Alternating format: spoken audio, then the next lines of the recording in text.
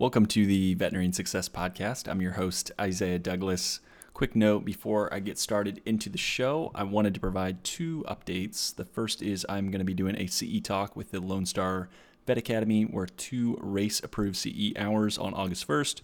It's about the 7 deadly sins of veterinary medicine, talking about financial planning. And Dr. Jenny Rizzo was on the podcast in episode number 69 for those interested. My favorite thing about LSVA is it's obviously veterinarian owned. It's a small business, and they donate a portion of every registration to help animals in need. So if you want to get CE, learn about finances, and listen to me talk for up to 2 hours, head over to LoneStarVeterinariAcademy.com. Second, for the time being, the show is going back to being unsponsored. I don't know if you've noticed, but there was no ad read before, and there was no ad read before a couple other episodes as well. The previous sponsor was acquired, and that put the relationship back on hold. I'm doing some deep thinking on if I want to have sponsors for the show, or if I want to permanently make the show sponsorship free and allow listeners to maybe help support the show in any way that they see fit. I'm going to keep thinking about it. I don't really know exactly what the right thing is. I've had some conversations, and maybe I'll change my mind on it, but I want to continue to improve the show. Obviously, there's costs associated with it, but I'm going to make it happen. The show is not going to go away by any means. I can tell you it will always be free for you to consume. So with that, it is Saturday night. I'm going to release this the next day. This is going to be a little bit of a rant of a radio show, so stay with me, and hopefully you get some value out of it. But as always, I love feedback, and I really, really appreciate when I get it. And so I got feedback about just topics, really, and I really enjoy when people will join the Facebook group or will reach out via Instagram or LinkedIn. And so I want to read a little bit about the topic that was posed to me, and it's helped bring on certain guests. I'm still working on getting other guests as well, but I think it's extremely important. So let me read that for you here for a second. Topic to consider for the podcast. Practice entrepreneurship is great in this vet med landscape, but where do we find the DVMs and staff? The smaller the clinic, the less bandwidth for recruiting new DVMs, and the staff is already in an undersupplied market.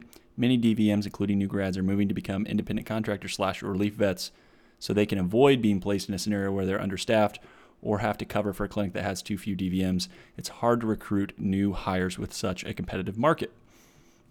So again, I'm working on bringing on guests that are going to give you more opinions and feedback on this, because I think it's a huge topic that we need to dig into.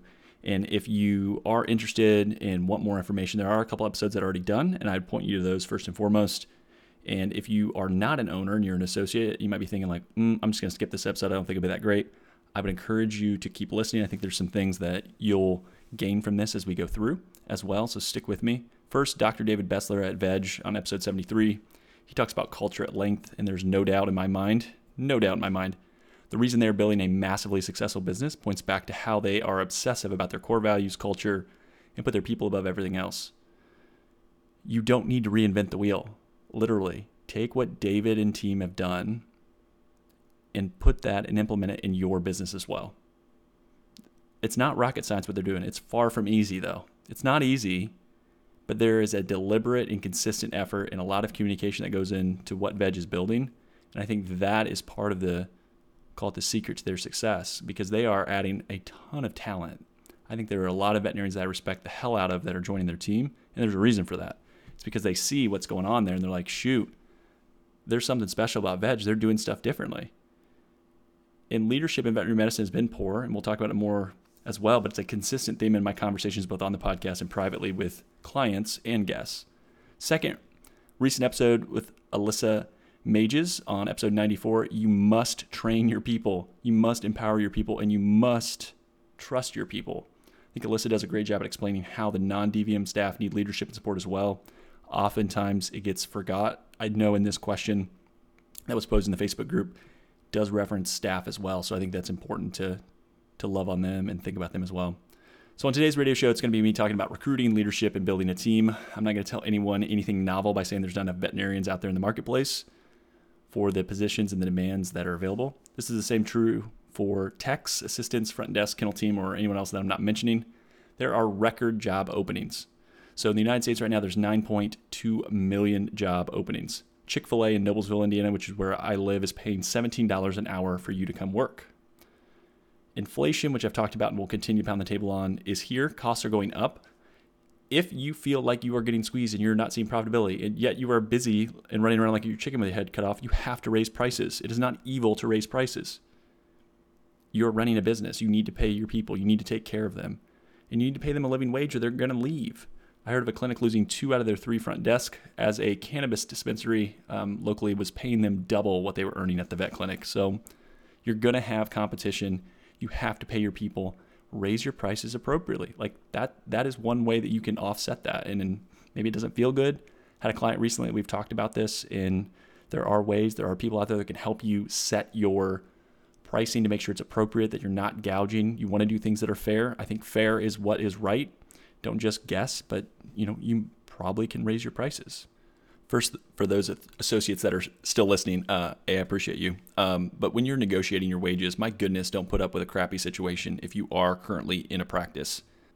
The average wage, which is from the AVMA Economic Summit from last year, and I know averages are super dangerous, was the starting salary for a new DVM was $90,000. Again, if you're a large animal or equine, that's not going to necessarily be the case, but everyone, you are in really high demand. So you should be treated well and paid accordingly. I've had conversations with people all over the country, wages that are not what I think are appropriate for their skill set, the amount of experience, the years that they put in a certain clinic. So value yourself. I think the biggest mistake that veterinarians make is you don't value yourself. There are so many job opportunities out there, and I know it can seem scary, but if you're dramatically underpaid, you should have that conversation. And first and foremost, you should have review meetings. If you're not having review meetings, hey, owners, make sure you have those. But as an associate, you should be able to be paid appropriately. And I've had guests on that have debated the production pro-sal salary. That's not what this discussion is. Find the right fit and the right culture. I think asking about tenure of staff, tenure of other people on the team is super important as an associate. We all know finances are important, but money is not the only thing that's deciding factor for a lot of associates. Owners, the last thing I just said there, massively important. Money is not the only deciding factor. So figure out when you're talking to people what is most important to them. As a small business owner, you might not be able to match the benefits or income a corporate, practice is offering, but that doesn't mean you cannot recruit or retain your team. I'll use a personal example in our business, and I'll be vulnerable and share some examples and kind of walk through what I've seen in the conversations I've had. First, we were a growing but small registered investment advisor, or RIA. We've been super blessed and fortunate to have demand and inquiries for our service and be adding a lot of different clients, which in turn is causing us to hire and add to our team. Spoiler, I am super excited to announce something later this year. It's hard to keep a secret, but it will very much be impactful to anyone that's listening to this show. So stay tuned. But we have hired in our smaller and similar to size of maybe a solo or 2-doctor, veterinary hospital. And so I think the secret here is we are not, as an RIA, paying the most, but we are still getting fantastically talented people. Why? So they've traditionally worked at larger corporate type of names, household names that you probably would be familiar if I rattled them off, but I'm not going to because I don't want to get my hand slapped or someone to get upset with me. But what they tell me is that they feel like their job is either boring, they don't believe in it, they feel like they're being asked to do things that they don't, truly think is in the best interest of the clients that they're working with. Now, they're paid well. They're paid better than what we're able to pay them initially. But for us, it's explaining to them, this is how we do things. This is why we do things. And people care, first and foremost, about what you are doing. They want to know who you are as an individual.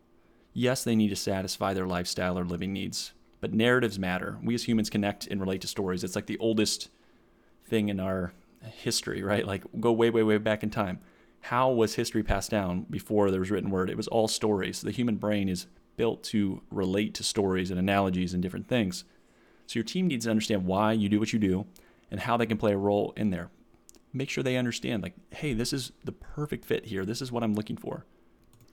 I recently had Adam Greenbaum on from Whisker Cloud, but think about how you can market your practice and who you are to other doctors. VetMed is a small world. People know if you've run off 3 associates or if you're toxic and run your staff around like crazy. I had a doctor recently that found a new staff member purely by having another one of his team vouch for him to a friend that was unhappy with where she was working and about how great it was to work with him. Again, the key word there is with, not for. It was working together. She's not an owner, but she felt like hey, Doc does such a great job. You have to come work with us. He treats us great. And he goes above and beyond and tries to make sure that he has a relationship with everyone. He's not paying her more. She has the exact same wage, this new hire, not getting any more pay. Again, pay is not always the answer, but she's been a fantastic fit and been super helpful in a very competitive and hard time to hire. As again, the post says, like, it's not just DVMs, it's also staff. Be open about your flaws. No one's perfect, and no one is going to believe you if it's all rainbows and butterflies anyways. Tell the truth, be authentic, and be you. That goes for an associate as an interviewee and as well as an owner during interviewing. You're doing no one a service by not being genuine. I'm the first one to tell you, new advisor joining our team, I'll tell them, hey, our process and training has changed. We've learned from the 2 other advisors that we brought on earlier on. We made mistakes. We didn't do a good job. And this point. This is how we fixed it. This is what we're building. We use a tool called Notion, and it's kind of like our second brain.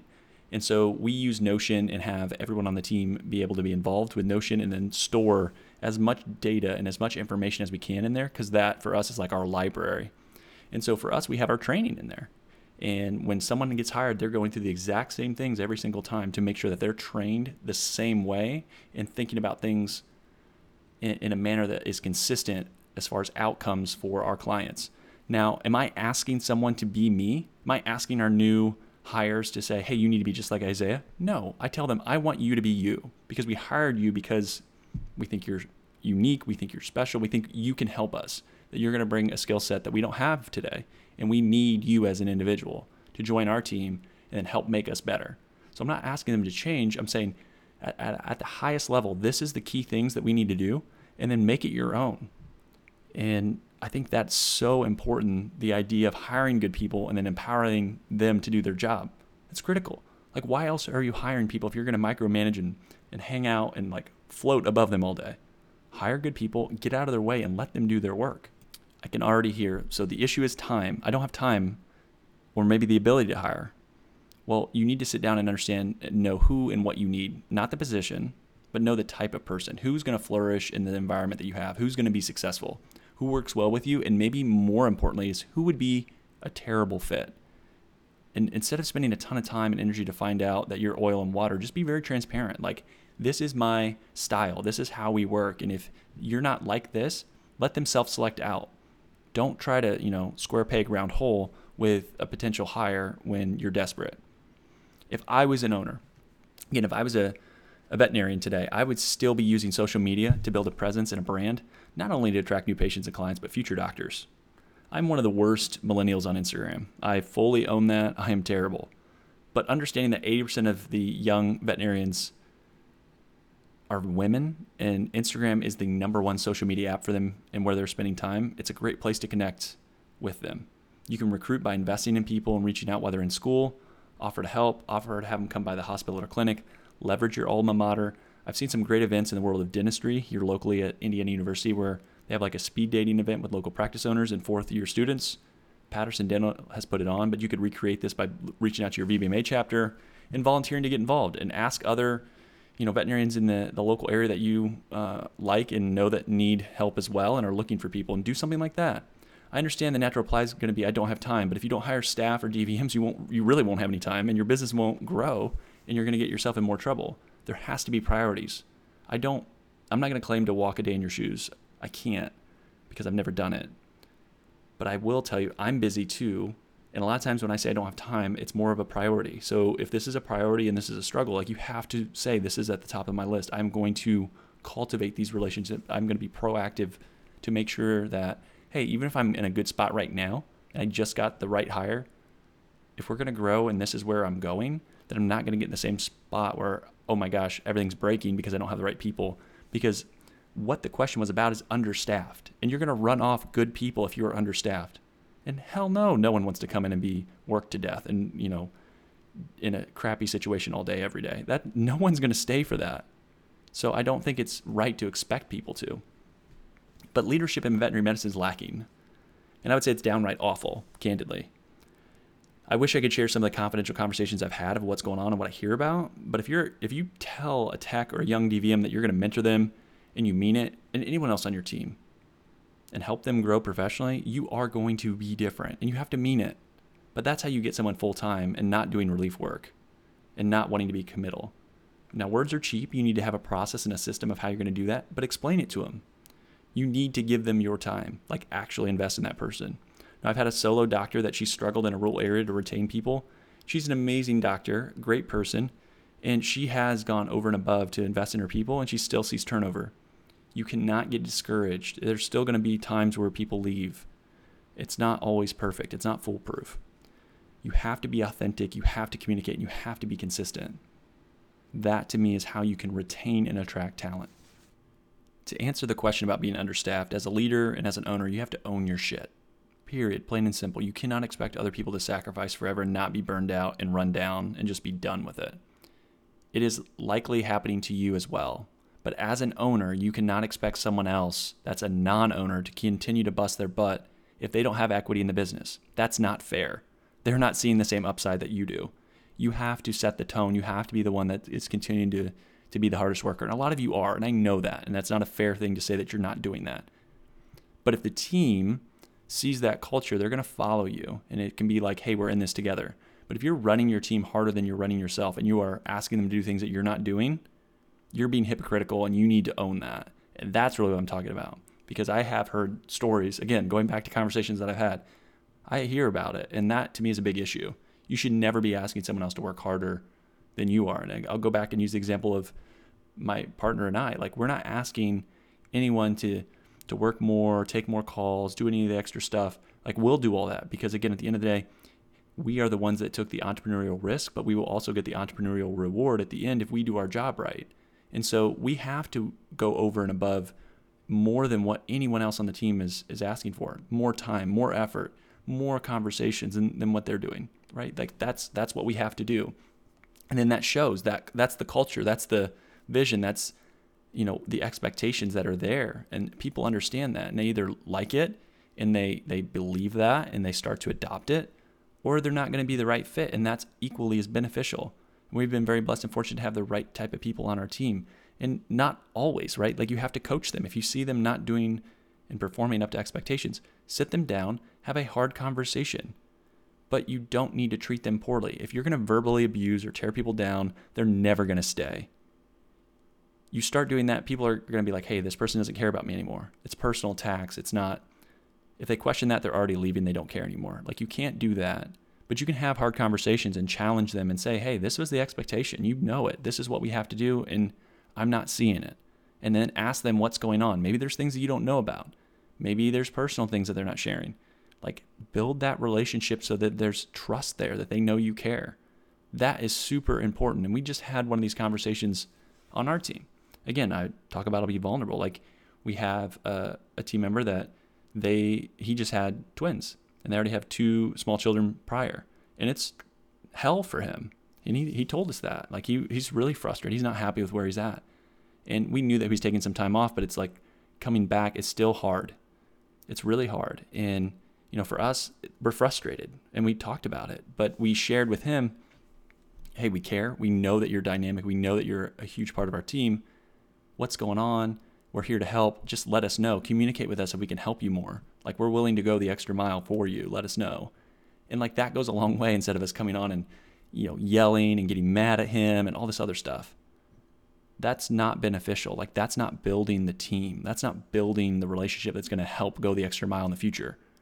Because what we're doing, and it is truly genuine. This is not, puppet master above all of it. It's like, you have to mean it. You can't just do it because you think that you're going to be able to make some sort of change on that person and manipulate the situation. No, you have to genuinely care about the human.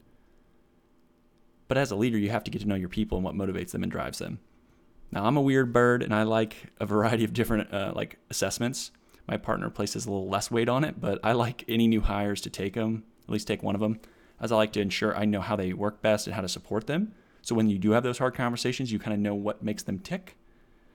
And there are 2 that I would suggest as an associate, or heck, as just an individual person. I think it's important to understand your drive. I do know that there's some people that are non-vets, non-working. They work in and kind of around the veterinary medicine space, but aren't maybe in clinical practice. I think these are both great. The first is the DISC profile.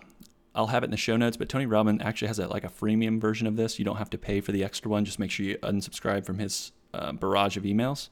but the goal of DISC is to deepen your understanding of yourself and others. DISC is an acronym that stands for the 4 main personality profiles described in the DISC model: dominance, influence, steadiness, and conscientiousness. You have to get a natural self and a work self. So you'll get like this response that's like, this is how you naturally are, and this is how you kind of are around other people. And sometimes people change from personal to professional, and that's normal. And that can get tiring and wear people out. And I think that's super important to understand that with people is, okay, are they the same person here? Are they going to try to make changes because they think that's what they have to be? I personally am fortunate that I'm the same guy, better or worse, right, for everyone around me, the same personally as I am professionally. Like, what you see is what you get. There's nothing that I'm going to hide. It's just, this is Isaiah. And not everyone's that way. And so it's important to understand kind of how people are wired. The second one is the Kolbe.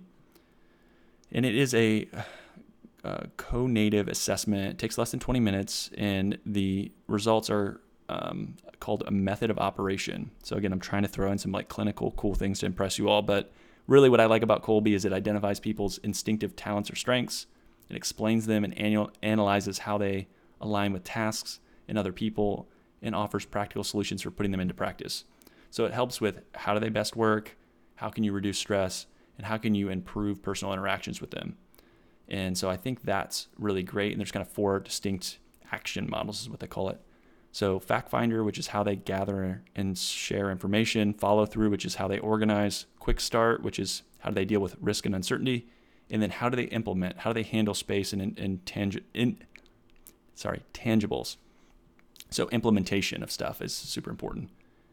If you ever want to get a better understanding of you, I think the free DISC profile and a $50 spend on the Kolbe are money well spent.